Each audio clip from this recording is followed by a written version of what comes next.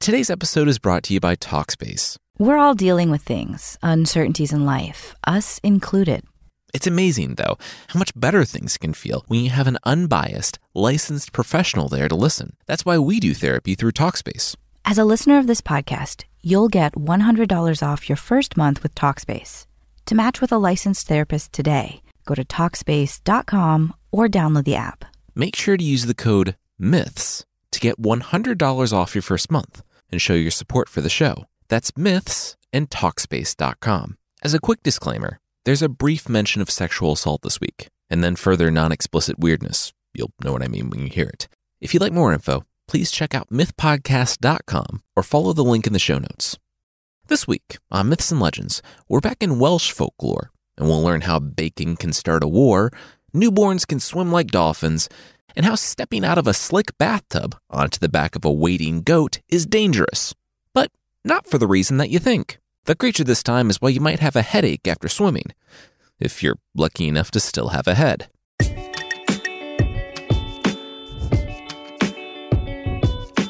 This is Myths and Legends, episode 217, Bringing Home the Bacon.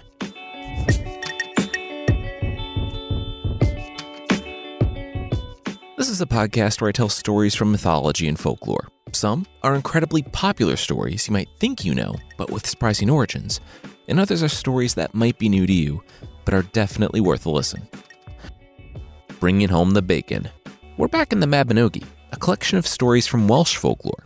As I've talked about, they're mostly not related to each other, with only one character making an appearance in every story. So if you're just jumping in now, don't worry about listening to the other ones. It's set somewhere in the 4th to 7th centuries, in a magical, mystical Wales, where wizards roam the lands, kings can be giants or gods, a spell can turn a kingdom into a wasteland, and the rules of reality don't really seem to apply. In short, it's amazing, and we'll jump right in.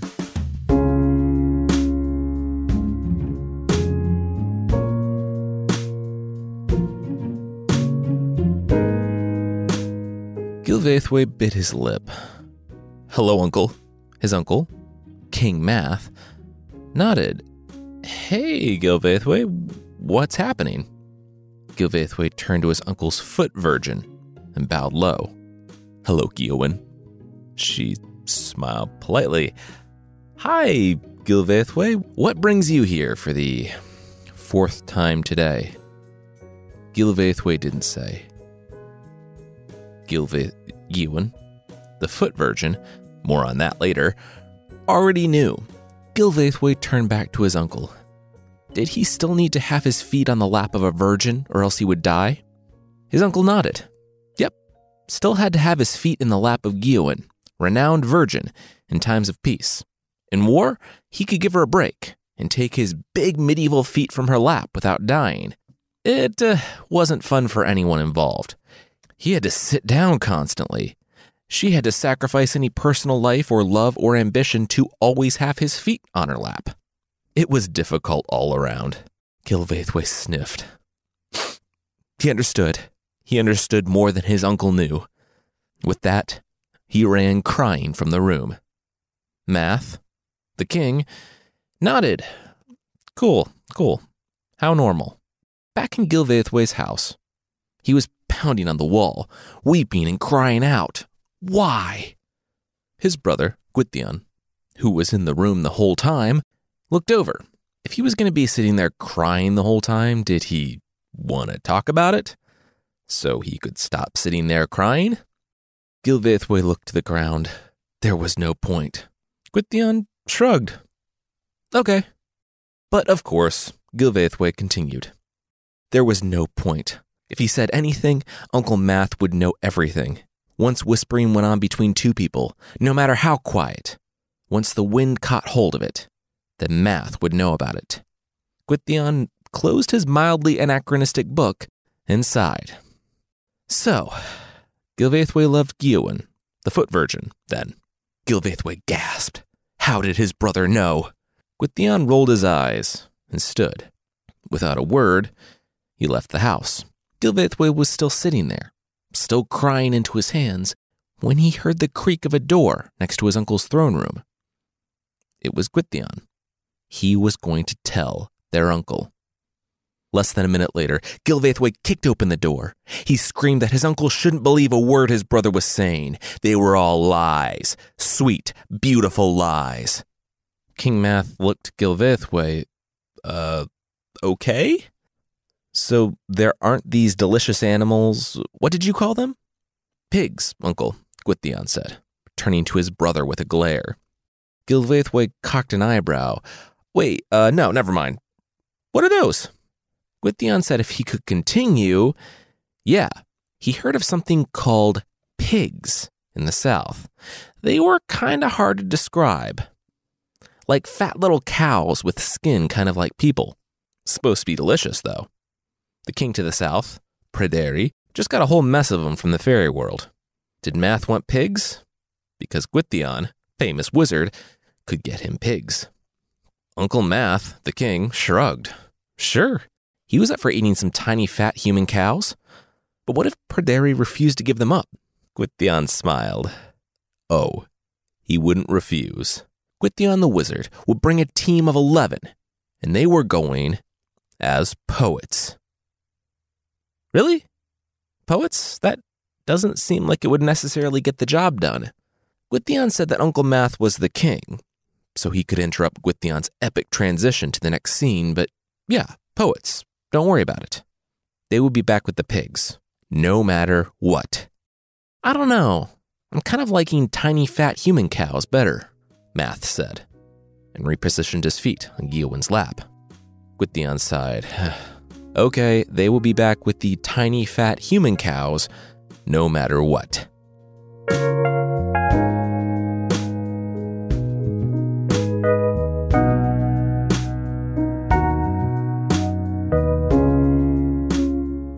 Poets, though? Gilvaithwaite asked his brother, Gwythion, as they walked with 9 other guys to the southern kingdom. Bards, yes, Gwythion replied. Bards occupied an interesting place in Celtic societies. They could move between kingdoms much more easily than others and get an audience with the king. So yes, they were bards. Gilvaithwaite was curious. How did this help him get with the virgin holding his uncle's feet? Gwythion asked if he would like to talk about it loudly with all the other guys from their uncle's court here on the road. No? Okay, let's keep going. They eventually made their way to the southern kingdom, where, the first night, they sat listening to the bards tell stories. It was then that King Pryderi gestured to the new guy. How about a story from you? In addition to being the nephew of a king, and a warrior, and an actual wizard, Gwythion was actually a very good storyteller. The best storyteller in the world, according to the Mabinogi. After the story, with the entire room moved to tears, Gwythion sat down with the king, saying that he had a bit of a request. The pigs. The king nodded. Oh, wow, pigs. Good name. That's why he was the best storyteller in the world. They've been calling the creatures beady-eyed mudbugs. But no, sorry, he couldn't. He made a promise to his people that he wouldn't let any of them go until they had doubled in number. He had made a promise, and he couldn't go back on that. Gwythion nodded. He read it as a no, but like a soft no. He had left telling the king that there was a way out of his promise, and Gwythion would reveal that tomorrow. The way out of his promise, of course, was by breaking his promise. As Gwythion, his brother, and 9 other guys dressed as poets stood out on the moors that night, Gwythion worked his magic. Literally. He summoned 12 stallions with 12 hounds with gold collars and leashes that all looked like they were made of gold. When the king of the south, Pryderi, looked at the animals, he decided unilaterally that, wow, a dozen stallions and a dozen hounds for what? A handful of animals that might be tasty someday, maybe? He would be stupid not to take this deal. So he took the deal, and Gwythion and friends took the pigs and left immediately. Rushing down the road, Gwythion put all grumbling to rest with the revelation that even his magic had limits. The horses and dogs would disappear before morning light, and he wanted to be as far away as he could be from the southern kingdom when that happened.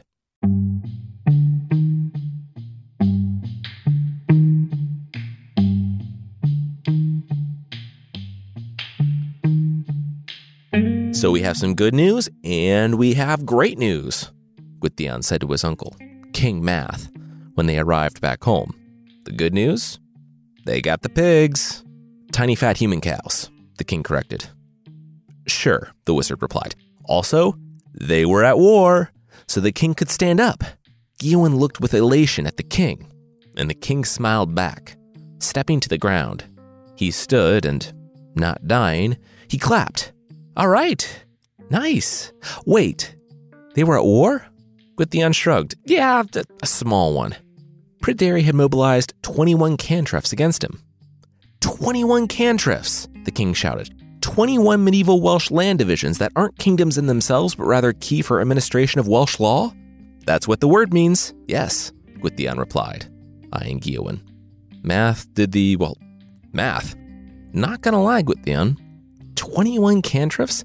That's a lot of cantrefs. That's like almost half of Wales. You have what, 11 cantrefs under your control? You'll be fine. You should probably get going, though. We heard horns behind us when we were riding back, Gwythion, the wizard, said. The king nodded a goodbye to his nephews and his virgin footholder and rushed out to muster his forces. That bacon better be worth it. Being able to move around for the first time in months, Gwion flew from the room. Or tried to.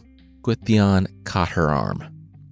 He said that he and his brother needed to have a word with her.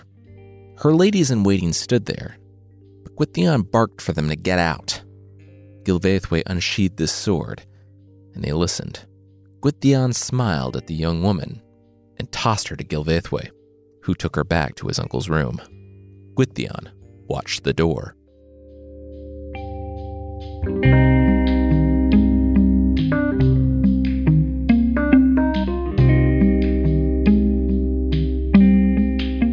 The news of the assault was drowned out by the war that had been started so that the assault could take place. Pryderi, the king in the south, who had survived a war in Ireland and years of his own kingdom being a wasteland, was losing. He wouldn't give up, though. And, as the wronged party, he would fight to the last man. Still, there had to be a better way. Then, he thought of something. Single combat. Him, the king, against whatever champion the Kingdom of the North chose. If he won, he would get his beady-eyed mudbugs back. If they won, they could keep them. A man in the north rose in response. Gwythion, the wizard who facilitated the assault and who started the war, he said as much, that he started this. So it would be shameful if another man fought on his behalf. Pryderi looked on the wizard, sneered, and agreed. This would be quick. He was right, but not for the reason that he thought. When he struck against Gwythion, he found that his spear couldn't pierce the man's cloth. The shock gave the wizard the opening that he needed. And the men of the south watched in horror as the spear exploded out the king's back. Pryderi died, and the 21 cantrefs that followed him surrendered on the spot. They were at peace. So, of course, King Math collapsed. He was rushed home, back to Gwion, who only shook her head. He needed another now. The king asked how this could be, and she flat out told him. She was raped by the king's nephew, Gilvaethwy. She hadn't been particularly quiet about it either, and literally everyone knew. Not everyone, the king said with a growl. For a medieval legend, I'm pretty proud of King Math for doing the right thing.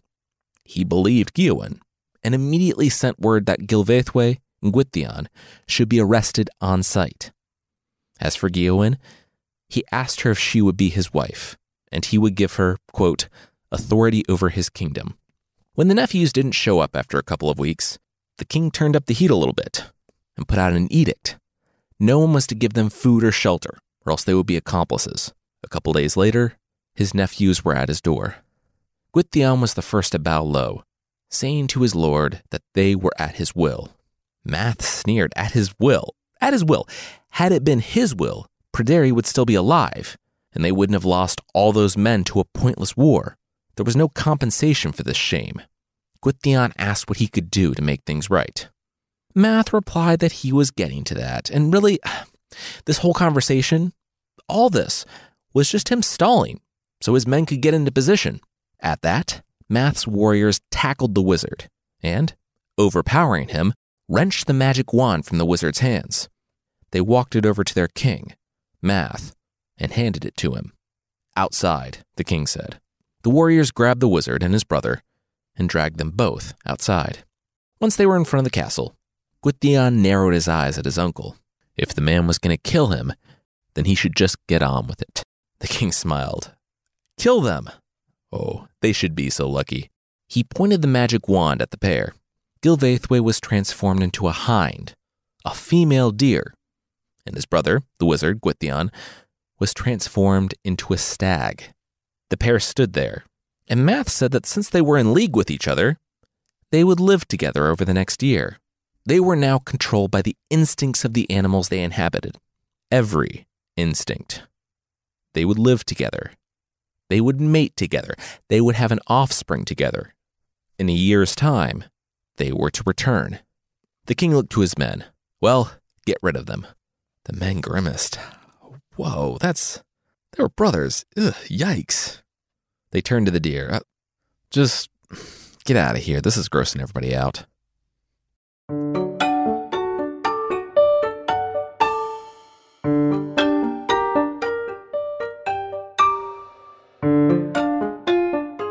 We'll catch up with this very uncomfortable scene, but that will be right after this.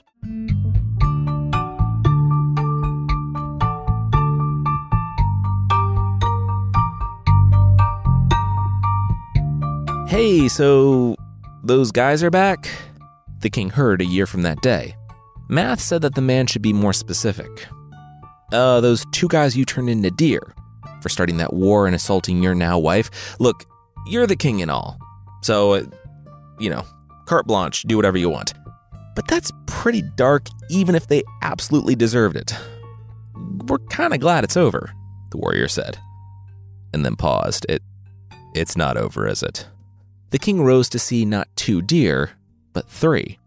The extremely unhappy couple had a child. The king pointed the wand at the trio, and magic shot from it. In an instant, the stag was a sow, the hind was a boar, and the baby deer was a human boy. The king took the boy and baptized him, and told the pair to continue as they were, as pigs this time, and to once again return in a year.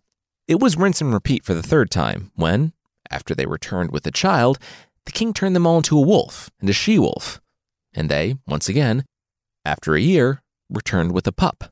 This time, the trio was all transformed into humans, and the brothers broke down, pleading with the king to please don't do it again. They were sorry. They were so sorry. He said that they had been punished enough for their crimes, and no one would ever forget that they had both been forced to go full Loki, having a child in animal form. The king ordered them both washed and brought before him. There was another matter to attend to. When the brothers stopped shuddering, they asked their uncle, so he hadn't had a foot virgin this whole time. Meant he'd been okay? Was he sure he actually needed a virgin to hold his feet?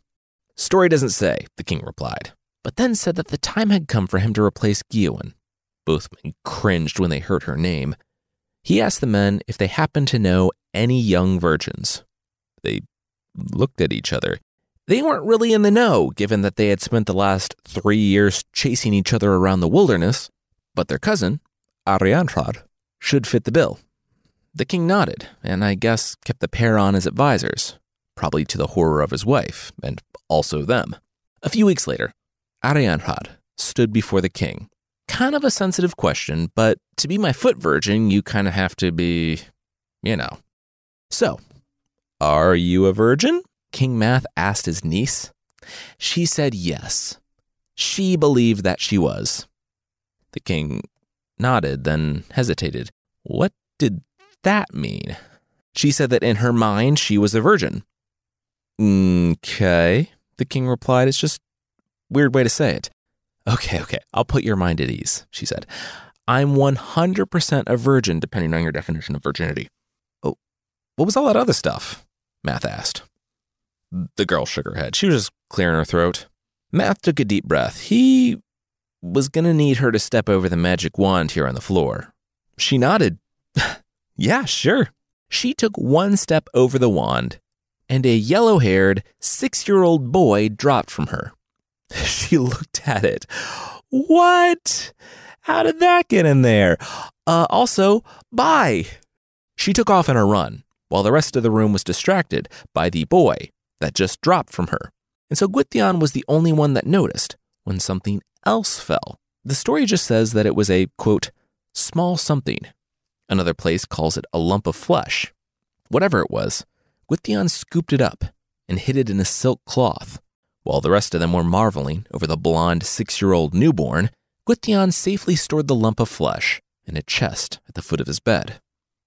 Meanwhile, Math was so excited about this. I guess still not needing a foot virgin, he traveled with the boy, named Dylan, to the coast to have him baptized. He watched the boy submerge into the water. Oh, he had big plans for this supernatural human baby. Pryderi had been one of those, and he had done epic things. And hey, why was the kid not coming back up? That humans need air to live, right? Dylan did surface, but like 60 feet out into the ocean, and he was rearing up like a dolphin. The last Math saw of him, he was swimming off into the sunset, doing flips and stuff, having taken to the water and realized his true nature, or something. Yeah, I guess he was a water creature, secretly. All Math knew was that he wasn't going to have a superpower baby.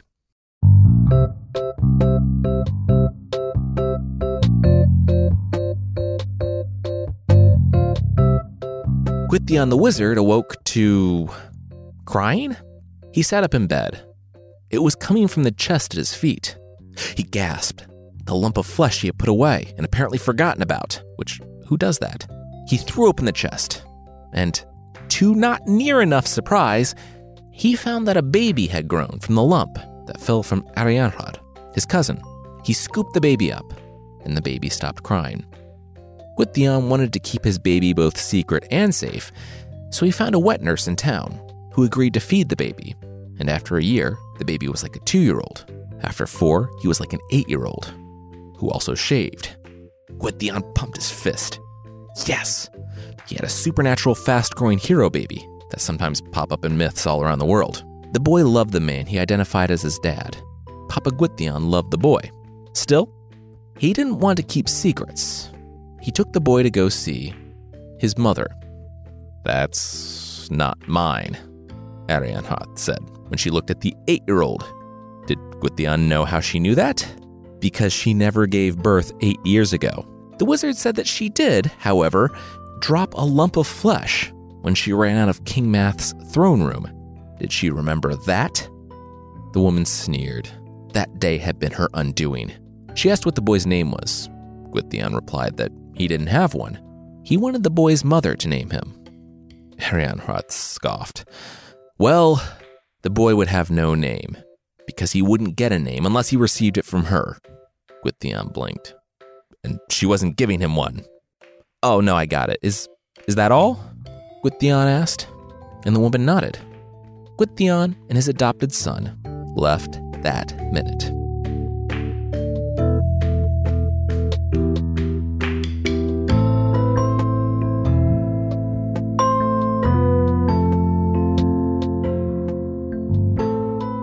Arianrhod wasn't as surprised or suspicious as she should have been when a ship pulled up to her kingdom the following week, offering to make shoes for her out of Cordovan leather. I don't know why, but this is the second time the fallback career of a major character in the Mabinogi has been luxury shoemaking. Still, it worked. After a servant of Arianrhod came out to inspect it, she put in an order for several shoes, sending it along with a measurement of her feet. The shoemakers, who definitely weren't Gwythion and the boy in fake mustaches or something, purposefully made the shoes too big and refused to make more until Arianrhod herself came out. This Cordovan leather wasn't just seaweed with a magical illusion cast on it. It was expensive. She did, and found the older shoemaker cutting and the younger one stitching. As the older one measured her foot, a wren landed on the deck of the ship. The boy stood and, taking the spool of thread, hit the wren in the leg. Arianrhod laughed. Ah, that fair-haired one has a skillful hand. Ha! The shoemaker said, ripping off his mustache and pointing to the boy. That boy has his name now.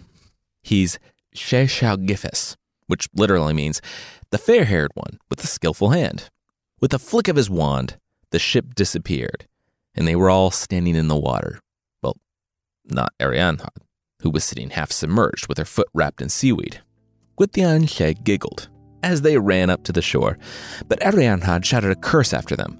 The boy would never get weapons unless he was armed by her himself. Gwydion stomped on the ground. Come on, that is not fair. He shook his head. Whatever.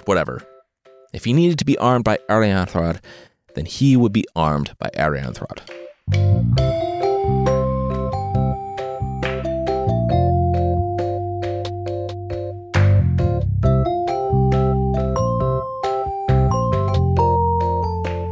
Arianrhod sat up in bed. They were under attack. The trumpet sounded in the early morning. She met the two poets in the hallway, the bards that could travel between kingdoms, and weren't just Gwydion and Lle wearing goatees this time. They said it was bad, real bad. There was like an army and stuff outside. They had weapons and horses and banners and swords. Oh, a ton of swords. Like, think of a number of swords you think is a lot of swords and add like 30 swords. It's a lot. It's scary. His assessment was that they should lock up and defend and, hope not to die. Arianrhod said she agreed. There was plenty of food and weapons in this fortress. They could outlast anything while they figured out how to get a message to their allies. The older bard said, awesome. He would arm himself and make sure everyone was inside if she would arm this young man. Like, really just go nuts, just pile it on, armed to the teeth, and then maybe to the eyes, too. She nodded. For the safety of her people, absolutely. After she finished arming the man, she saw the older bard just standing there. What, did he finish locking up? Why was he just standing there snickering? Oh, come on. The two men burst out laughing and high-fived. Got the weapons. Boom. She stomped on the stone floor. Seriously. Well, he wanted to marry someday, right? Well, he would never have a wife from the human race that now inhabits the earth. Ha! That one didn't even involve her. Gwydion said that didn't matter. He was a wizard. Thanks for the weapons. And it didn't matter, apparently, because, being a wizard, he could make his foster son a wife. He instructed Lle to gather 3 different types of flowers.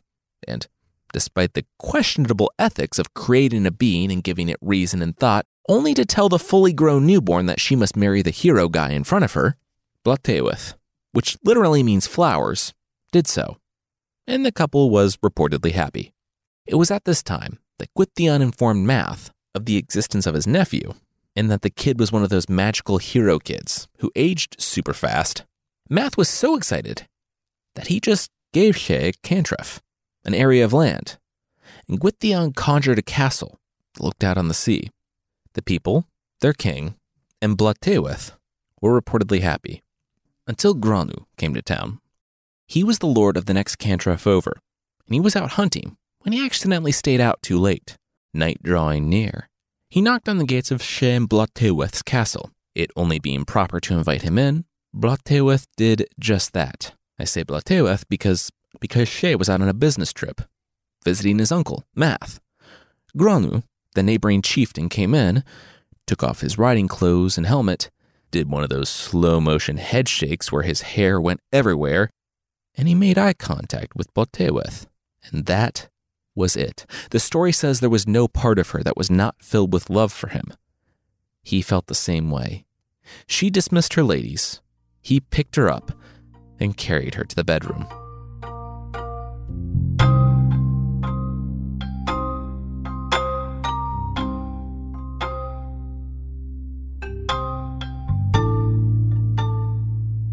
The pair spent 3 days and nights in each other's company, Bloteuwedd only allowing Gronw to leave when she was sure her husband was returning. As the pair sat together one last time, with Bloteuwedd reclining on Gronw, he asked her, how could she, put it delicately, murder her husband? That didn't give her pause at all. Being created to be his wife, a life-changing decision that had been forced on her, and over which she had absolutely no control, she had now finally found love. And she desperately wanted Lle out of the picture. But he was one of those hero types who couldn't be killed by a simple, convenient stabbing. She told Granu to stay true to her. She would find out and let him know. Together, they would kill She, and Granu would be able to take his place as chieftain and king. He kissed her goodbye mere hours before She returned. That night, at dinner, She looked at his wife. Why was she so down? She said that he had been gone too long. It made her afraid.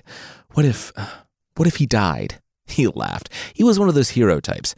It wouldn't be that easy to kill him. She turned to him, taking his hands into hers, begging him, asking him to please tell her how she could help him avoid his death, and also maybe write it out in summarized bullet points. It turned out that the only way to kill She was to do it with a spear that was crafted only on Sundays when people were at Mass over the course of a year. Even then, he can't be killed indoors or out of doors, on horseback or on foot. She sat back. Okay, then how could he be killed? He smiled. She was his wife, who he and his creepo magician uncle had crafted solely for that purpose, so she could be trusted. He could be killed by making a bath for him on a riverbank, constructing an arched roof over the tub, and bringing in a billy goat and standing it beside the tub. He would have to have 1 foot on the billy goat and 1 foot on the edge of the tub. If he was hit by the spear that had been crafted exactly for that, at that precise moment, he could be killed. Bloteuwedd nodded. Wow, so that was pretty easy to avoid. Would he mind demonstrating that for her sometime, just so she could see how easy it was to avoid? Maybe, I don't know, a year and a week from now? She shrugged. Nothing suspicious about that date. Sure. A year and a week later, Bloteuwedd called out to her husband. Okay, so he was standing on the edge of the tub with 1 foot on the tub and the other on the goat. Cool.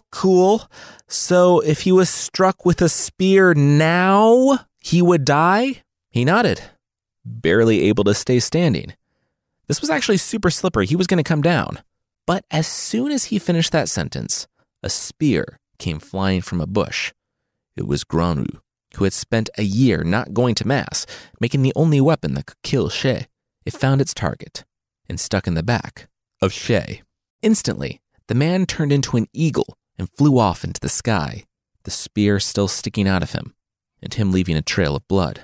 Bloteuwedd took Granu in her arms. It was over. It was finally over. Her husband was dead, and they could be together. Granu looked at the still alive eagle, struggling to flap off in the distance. Was she sure he was dead? They shouldn't go after him? They should go after him and make sure. Nah, we'll be fine, she said, and kissed him again.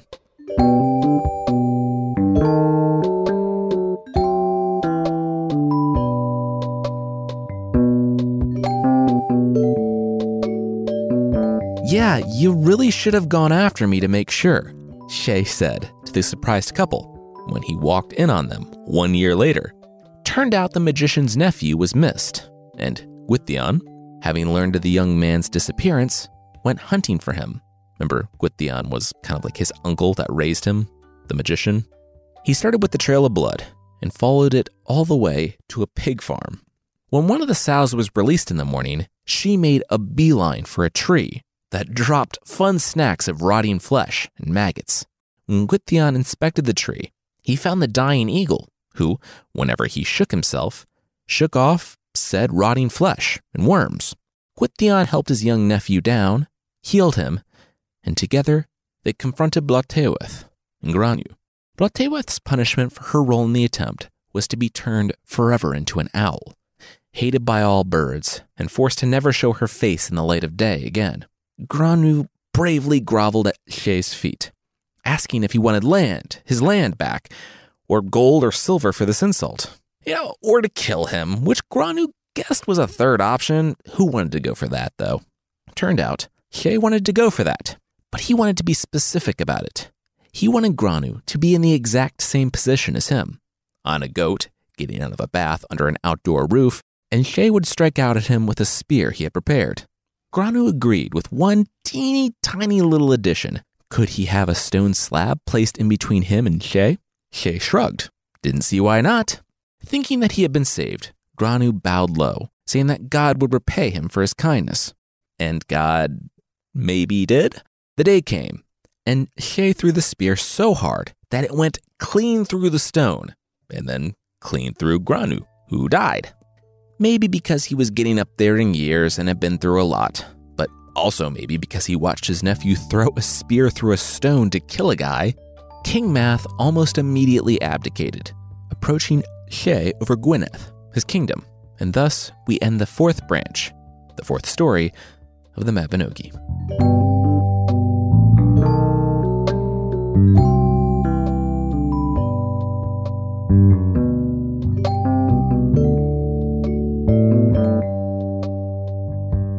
That finishes up the four main branches. However, there are more stories to tell.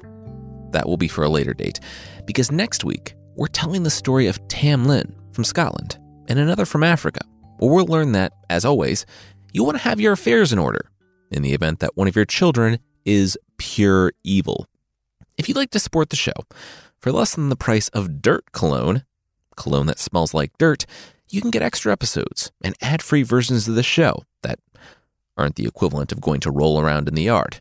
Check out support.mythpodcast.com for more info on the membership.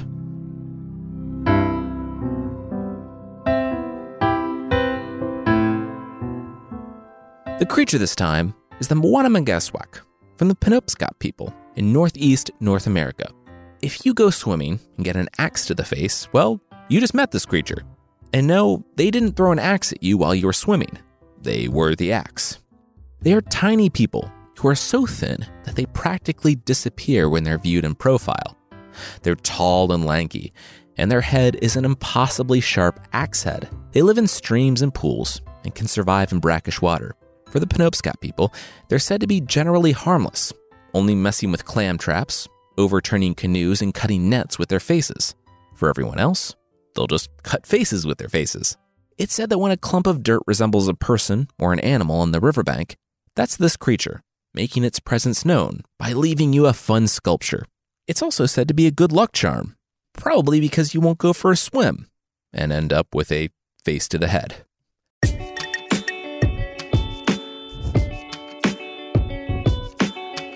That's it for this week. Myths and Legends is by Jason and Carissa Weiser. Our theme song is by the band Broke for Free, and the Creature of the Week music is by Steve Combs. There are links to even more music in the show notes. Thank you so much for listening, and we'll see you next time.